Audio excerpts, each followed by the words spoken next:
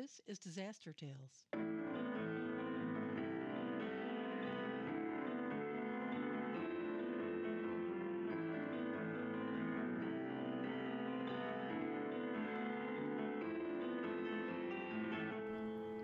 Hello, and welcome to Disaster Tales, coming to you from the beautiful Finger Lakes region of central New York. Our regular host, Kate Fairweather, is not available to participate in this episode, she claims. No, she's out working in the disaster field office somewhere, no doubt in the middle of a recent hurricane or fire or flood or tornado, or who knows. Seriously, though, she is deployed currently with her job and is unable to record with us today. So, with the help of today's special guest, your humble co host, Barb Lonsky, will be fumbling through the technical process of bringing the Disaster Tales podcast to you for October 2021. So please pray. We may need it. And now let's go ahead and start our interview. Today I'm here with Michelle Howe, a native of Florida and an all around great person, to discuss her personal stories about surviving the 2004-2005 hurricane seasons. In a previous episode, Kate discussed her experience as a disaster field worker in the midst of this 6-week cluster of storms. But today, we'll hear the personal account of someone who weathered these and other storms as a native in Florida. Let me introduce you to our guest, Michelle Howe. Hello. So, can you give us a little background of why you're here, for one thing? Well, recently in January of this year, my husband and I have moved to the beautiful Finger Lakes region of New York to take over the pastorate of a church in King Ferry. And we were in Colorado before that, and then before Colorado, we were in Florida. And I was born and raised there and lived there for 42 years. And so I've been through a little bit. Of weather. Just a little, yes. Just a little weather. Okay. All right. So first of all, let's just take a look at the hurricanes for the season of 2004, 2005. Now, Michelle, you said, on the Gulf Coast side of Florida, about midway down, 2 hours from Tampa. Well, it was south of Tampa, yes. Okay. It was in Fort Myers, Cape Coral area. Okay. All right. So let's talk a little bit about these storms. On August 4th on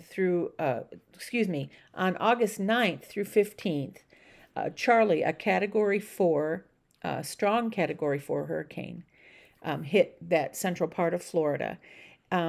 There were 15 direct deaths from that storm and 20 indirect deaths.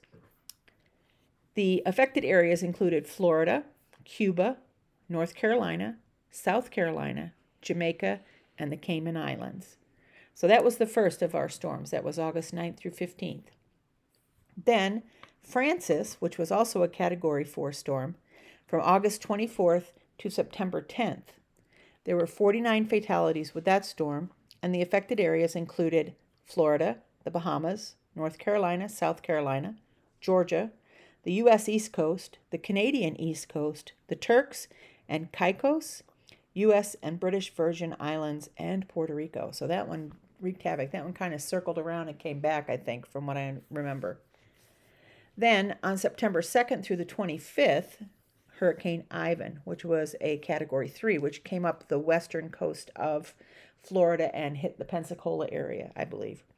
And there were 123 fatalities from that storm. The affected areas were the Windward Islands, especially Grenada, Trinidad and Tobago, Venezuela, Barbados, Jamaica, Hispaniola, Grand Cayman, Cuba, the Yucatan Peninsula, the eastern United States, Florida, Alabama, and most of the United States Gulf Coast, and Atlantic Canada. So it just kind of flew around in there from across Puerto Rico and Cuba and up the western coast of Florida and then up into the Atlantic on the eastern side of the Canada.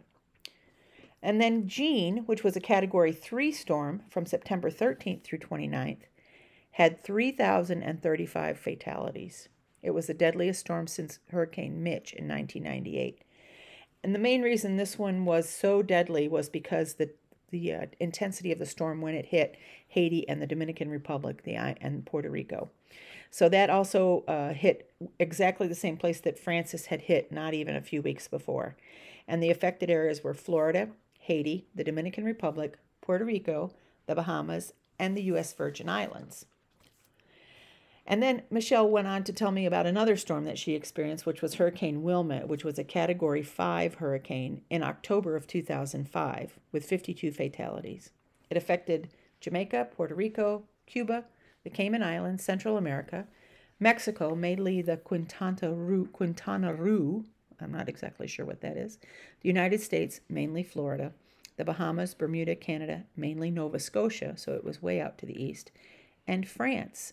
It mainly hit St. Pierre and Miquelon in France. So that one moved up and across the Atlantic and hit Europe. All righty. So those are the storms that we'll be discussing a little bit about. And now I just want to do some questions here to Michelle and just ask for you just give us some understanding and some insight about what you experienced when you went through these storms. What part of Florida did you reside in, and how close did these storms pass to your location? Well, as I said, I lived on the Gulf Coast in the Cape Coral Fort Myers region, but at the time I was in North Fort Myers, which was in Lee County, Florida, and pretty much they all hit in one way or the other, but Charlie was the one that affected us the most because it was a very strong storm and it was just going, and then all of a sudden it turned, and I was about, I would say maybe half an hour, 45 minutes from where it actually, the eye went straight through in Punta Gorda. Okay.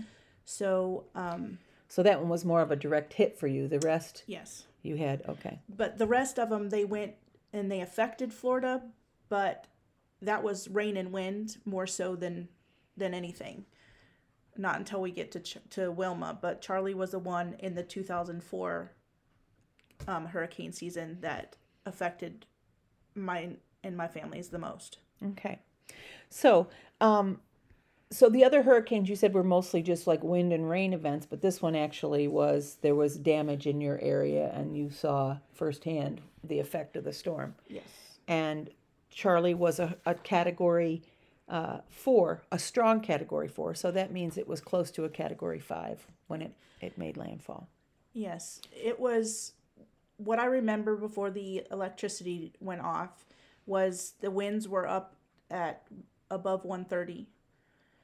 And the rain was sideways, and I made the mistake of staying in a trailer at the time. So, everything was magnified versus what it could have been had I been in a shelter. So it was bad. So now did you experience like the house rocking? Was there debris? There was debris. We had a couple windows that got knocked out just from a tiny branch, like, maybe put your index finger and your middle finger together, and that's how big the branch was, and it knocked windows out. We had the crank out type of windows in the Florida room of the trailer, and even though those were closed, the wind was so strong it would pick them up and slap them against the frame. So. And now, for those who don't understand what a Florida room is, can you explain what a Florida room is for us? Because not everybody knows. It's okay. In Florida, a lot of places they have trailer parks, and it mainly is for like 55 and older, but there are some places that it's easier to have a trailer put in. Well, this was just a double wide.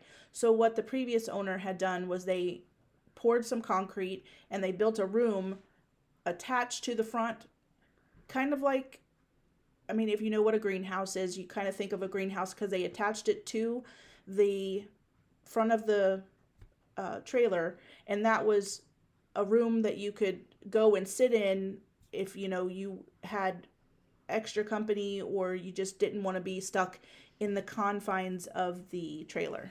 Okay. So it was kind of like just a porch area it was glass all the way around, is that? Yes. Okay. It was closed in, it had windows, so. Okay. All right, so that's what a Florida room is for those who did not know. So now, how many hurricanes do you remember during your time? I mean, I know you said you grew up there, so I'm sure there were a lot of them, but maybe you only had a few that kind of stuck in your mind. Well, as a kid, you think that, it's a hurricane. You don't really pay attention to it. The one that I remember as far back as I can remember is 1992 was Hurricane Andrew. And that was in the Homestead area, which was about 2 hours east of us. And we saw the devastation and things on the news. In the area that I was in, we got wind and we got rain and we were out of school for a few days, but we didn't have any loss of electricity. We didn't have any power lines down, no trees laying on the ground. We didn't go without much. So in Homestead at that time, it, leveled the ground. Homestead Air Force Base was leveled. Houses out there were leveled, and it took a long time for them to build things back up. But that's the one that I can remember the most. And, you mentioned Mitch. I don't honestly remember that one. That was in 98. And I mean, I'm sure we had something from it, but it wasn't one of those that just sticks in your mind and you remember from it. Now, what kind of feelings did you have when you realized that something as close as that to you happened and that kind of devastation? What did that do to your mind? Well, even as a 17-year-old kid, I felt bad for the people in Homestead, but I was very glad that it didn't affect us in our city, in our town. And so, I mean, I wanted to do stuff to help people, but there was really nothing at the time that we knew what to do or how to help them. So, after we were allowed to go back to school, I went back to school, carried on with my life, and kind of put it out of my mind. Right. Okay. Now, I understand just from, I know different accounts of Andrew that there was a lot of people who offered assistance and help and sent clothing and different things like that, but they ended up having to dispose of a lot of it because they didn't have any way or any infrastructure to get things spread out. So sometimes in a situation, in a storm like that, yeah, you want to help, but sometimes the help it becomes more of a burden. So you have to work with agencies, I think, like the Red Cross or, Samaritan's Purse or different agencies that help to do disaster relief, that they have a better way to get things distributed to the people that actually need it. Right. And sometimes it's better, even though it may not be something that you can do financially, maybe you and a group of people can do. You could raise money to send them. And I know money sometimes is hard and you think, everybody gives money, but not, sometimes people would rather just give food or clothing or things like that. And like you said, in Homestead, they had nowhere to put it. So when you don't have anywhere to put it, the monetary is easier for them to hold the money to where they can help people rebuild their homes and clothe them and feed them and things like that. So right, yeah. Now, when you went through the Charley, did you have any devastation that you had to have any kind of help for that? I mean, as far as loss of property or different things like that. Well, it wasn't necessarily loss of property. I mean, like I said, I lost a window, or and the windows would flap, so they didn't close as well as they used to. We did end up having a bit more of a leaky roof than before, but I digress. That's another story. So it was more down trees and down power lines and no electricity and things like that. It's, we did what we had to do.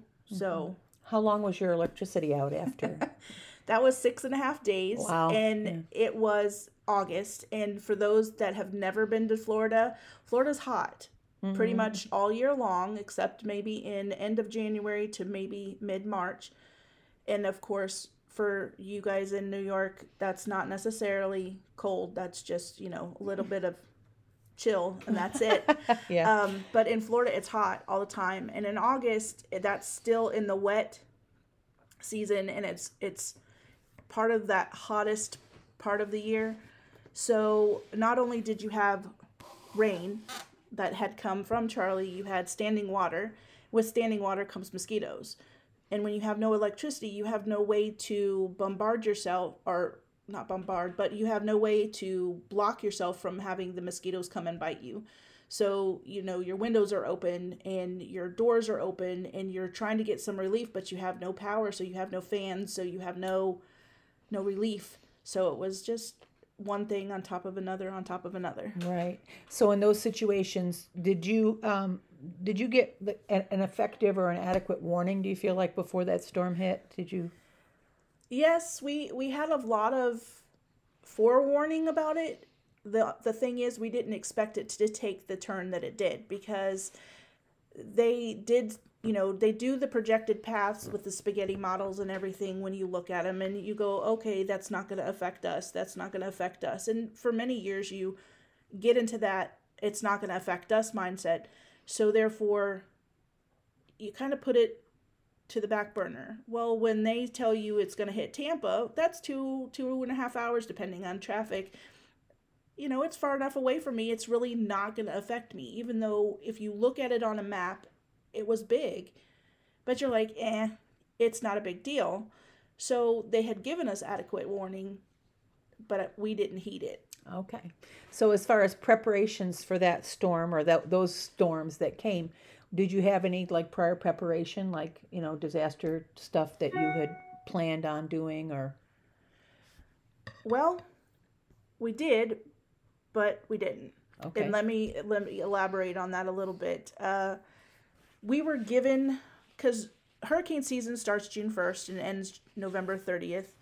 And, when hurricane season starts, they tell you be prepared. And they give you a list, and you can go and get a pamphlet. And so it has everything on it that you can do checkoffs and everything else. They tell you get bottled water, have enough for each person that lives in your house for each day that you may be without electricity, at least 2 weeks worth, and food and enough medication and so we knew all this, but as I said before, you get in the mindset of it's not going to hit us, it's not going to affect us, so you think, I'll be all right.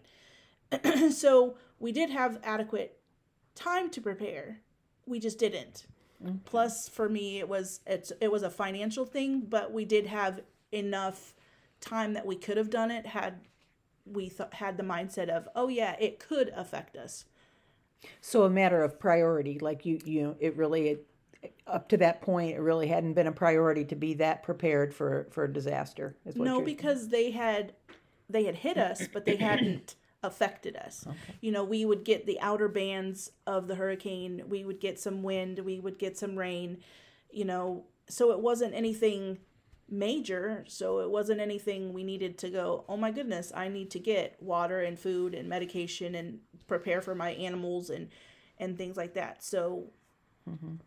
So basically, when you get a heads up that there's something possibly coming, to go out and do your preparation at that point is kind of difficult. It can be, because everybody else is in a panic state.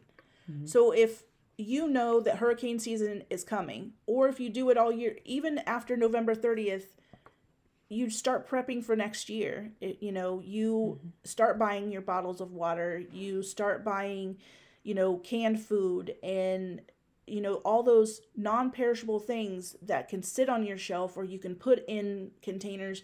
So in case it floods, that they're not going to get ruined.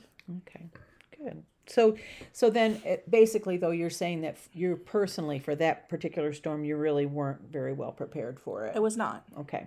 So now, can you tell me what it was like then once you were in the midst of the storm and the things were happening? What kind of feelings did you have about it? What were your thoughts about, the intensity of the storm and things breaking and being destroyed? It was an overwhelming, oh my goodness, I can't believe we stayed here. I did have the opportunity to go and stay with my mother, who lived 7 miles away from me. And I know 7 miles doesn't seem like that big of a difference, but my mom lived in a home that was very sturdy and had, gone through a couple of other hurricanes. But with me, I was in a trailer. Mm-hmm. And with trailers, they're nothing but metal. And they're very dangerous to be in. Now, everything was okay up until the point, I mean, we felt a lot of pressure in the trailer, but then the window broke in the bathroom, and it was a very small, maybe 11 by 16 window, something like that. So, you know, with that, it was just, it sounded like freight trains everywhere, which when you hear something that sounds like a freight train, they tell you it's a tornado. Now, in my lifetime, I've never seen one or heard one, so I didn't know, but I had remembered that from even when I was a kid, that if I heard something that sounded like a train whistle, that it was a tornado. So during this hurricane, that's all I heard, and it wasn't until after that I saw the aftermath. But you get this over, you want to see and you want to look at it, but at the same time you're going, I can't believe I made the decision to stay. I should have gone to a shelter. I should have done this. I should have done that. You go through the list of, am I going to die today? Am I going to get hurt? Am I going to get damaged? And then, my kids were there and they were young. And so I did the whole, oh my goodness, what if something happens to me? What's going to happen to them? Is something going to happen to them? Are we going to be okay? How flooded is it going to get? So, you just go through this whole... all of those thoughts that go through your mind. Mm-hmm. Yeah. And I think too that when you do that, second guessing yourself, you kind of like, you make a plan or you decide to do something, and then after the fact you're like, oh, you realize maybe it wasn't the right decision, but then you're too far down the road for it to be able to be changed. Right. Yeah. So I'm thankful that you made it through. Me too. I know that must have been a horribly scary thing. Yeah. So now, after the storm, you said that there was a lot of damage and debris and stuff like that around you. What was it like? I mean, when you went out and looked and saw the after the storm aftermath, what were your thoughts and what did it look like? Well, once the wind and everything had died down, I don't think it was until the next day that we actually got to go out and see, because Charlie hit around 3-something in the afternoon. And I mean, we barely knew that it was turning towards Punta Gorda, because it said it made a little jaunt, and the next thing you know, we were without power. And then it was there, and then we were like, oh no. So we saw a little bit when we went outside. We had standing water outside. We had a power line hanging low. It wasn't disconnected or anything, but it was hanging to the point where we had to limbo under it. So we had to duck. We had to be very careful getting our vehicle out of the driveway.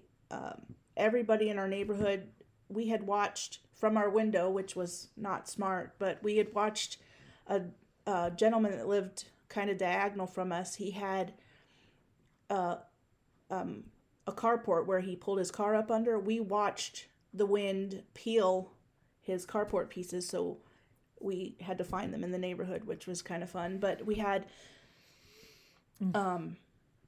tree limbs everywhere. We had a large Cuban laurel in our front yard, which I know a lot of people may not know what they are, but they're a tree and it has a taproot. And most of the time with a tree that has a taproot, they don't move. They're very sturdy trees. But with Charlie, the way that it came in, it lifted it like 4 inches off the ground. So before, the roots were there, you could see them, but you didn't trip over them. After Charlie came, you could trip over the roots. So it just saturated ground, tree limbs, tree stuff everywhere, just debris. It was a mess. Oh, and so now, was there a lot of assistance like after the storm? Did people come around and check on you? Was there, people who, I'm sure neighbors kind of kept up with neighbors and stuff like that? It was more in our little neighborhood. We had more of we checked on each other kind of thing, because where we were, it was difficult because we kind of lived not necessarily out in the middle of nowhere, but we lived back in the middle of nowhere. And just a little to the left of nowhere. Okay, I get that. So we lived off of a main highway, but they were trying to get power to people, and the devastation really happened north of us. So it's not that we weren't a priority, but we weren't the first priority, because there were people north of us that were in much more dire straits than we were. And of course, going back to our history of the storm, there were 15 direct deaths and 20 indirect deaths. So, when a storm has that kind of an effect, I'm sure that they have to kind of triage what's the most vital area to rescue people, to search for people, different things like that. So you were kind of more in the secondary area of damage, but still frightening. I mean, like, it was still terrifying, bad. Yeah. Well, with Punta Gorda only being half hour, 45 minutes away from us, Punta Gorda got hit, and they got hit very hard. We got winds just as bad as they did, but they got hit harder than we did. And Punta Gorda was mainly an area that had nothing but trailers, and it was a lot of the 55 and older communities, and their flooding was substantially more than ours. And where I lived, a lot of times when it would rain in Florida, we would get the runoff from that county, because we were in Lee County and Punta Gorda's in Charlotte County, which is just one county above us. Right. So with that, we would get the runoff a lot. So that's where some of our flooding came from, but not all of it. Okay. So it kind of ran downhill. Yes. Yeah. Okay. So now, did you have to deal with any kind of other disaster resources like the Red Cross or anything like that, or were you pretty much able to? Well, I tried to deal with FEMA, and that didn't go so well for me. But, having talked to Katie, who does work with FEMA, that, in the future, I hope to never have to deal with them. But for anyone in Florida that does, if you get denied, which I did, to continue to go after them, because like they came to my house because I told them after Charlie came and then Wilma hit, and we got we had roof leakage. It wasn't huge, but that's the area where my kids were sleeping, so I constantly had to put buckets under or whatever, just to make sure that they didn't get sick from the leaking roof. So we dealt with FEMA most of the time. So now, how did this affect your kids? I mean, were they like skittish after that? Were they like easily upset after this, or was it just they kind of took it in stride? Or I would think they took it in stride. They didn't seem. I mean, they were out of school for a week and a half, so they thought that was the best thing ever. Oh. And I mean, school had just started, and then it was out for a week and a half. But they haven't even talked about it much. They do, well, it was bad, Right. Kind of like me, it was scary and overwhelming fears or feelings of dread. But other than that, I don't know that it affected them in a bad way to where they could, continue on and not feel that they had to cower in fear. So. Right. Now, if you were faced with a disaster again, I mean, you're not in Florida, but we have disasters all over our country. Excuse me. Would you make any changes in your response in the future? And if you would, what would those changes be? Yes, I would make changes. I would prioritize a little bit differently. I would prepare. And when they give you the spaghetti models, you don't have to necessarily think worst case scenario, but being prepared helps you in the long run. If there is at least 75% chance that it's going to come in your area, then, you need to be prepared, because they give you enough time that you can, be prepared ahead of time. And like I said before, even if you just start now, because I mean, I understand it's October and you have a month and a half left for hurricane season, but that doesn't mean anything. You can still start now versus wait till later. You can prepare to get the batteries and the flashlights and non-perishables and water and things like that. Have clothes packed, seal them in Ziploc bags, have them prepared, even if, they're not necessarily the clothes you want to pack away, but, if a storm's coming, just start preparing, start getting yourself in that mindset that the inevitable may not happen, but it could happen, and keep that in mind that it could happen. And so we, here at Disaster Tales, that's one of the things that we really try to emphasize when we talk to people about these disasters is preparedness, because you can really put yourself in a much better situation if you have some preparedness in place. And so, like you said, putting clothing aside, like if you have flooding or something and you get wet, to be able to have dry clothes, to have lighting, flashlights, to have a radio that has a battery that operates, you can get weather reports and updates, to have your vital records, like your birth certificates, your licenses, all those different things, to have them either uploaded to the internet or to have them in a place where you can just grab and go if you have to evacuate. Also, preparation for your pets, like you were saying, to have the ability to care for them in that situation, and, have canned food or whatever, so that, you can just pop open a can and feed them instead of having to deal with stuff especially if it gets wet. Mm-hmm. So yeah, there's a lot of things that we can do, and it's important. And I think, what advice, other than, what you were saying about preparedness, what other advice can you give someone who's facing a disaster? Don't think you can stay there. Get out of I can manage. Even though I don't live in Florida anymore, my husband and I still have family that does live there.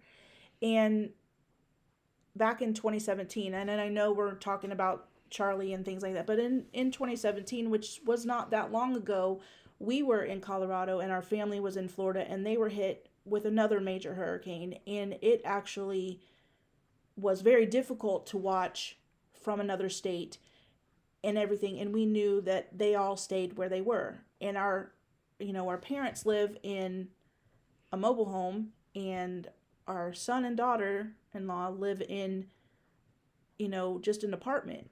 So if you think you can stay, you don't necessarily have to stay. If you have a way to get out of the state and go to a family member's house in a adjoining state, go. I'm sure your family would love to see you, and you get a break, because you get to visit with family, and, your kids, if you have kids, get to go and see aunt and uncle so-and-so in Georgia or Alabama or something, just don't stay, especially if you're in a mobile home, don't stay there, because I would not advise it, because, like we said, Wilma came in 2005. And when Wilma came, I did not stay in my trailer. I actually went and stayed with my mom, but it was not necessarily as bad as Charlie, but it was as intense, and that one was more at dark than Charlie was, but still with the wind and everything. So, just don't put it in your mind that, you'll manage, because then once you're done, you do maybe I should have gone. Right. So if you have that I should thing in your mentality, then you should. So you're recommending that people really take it seriously, basically, and not think that, just because you have a roof over your head means that roof's going to stay there, especially in a storm, a large storm, a hurricane. Yes, that's true. And I mean, it doesn't matter just because I stayed in a mobile home and someone else has a home of, concrete, like they make houses in Florida. It doesn't mean anything, because if you look back at Andrew, those were leveled just like a house made, mobile home, brick, wood. It didn't matter. They were all leveled. Mm-hmm. So, and I think too that, that there's a couple other things as far as preparedness, like if you're going to have to evacuate.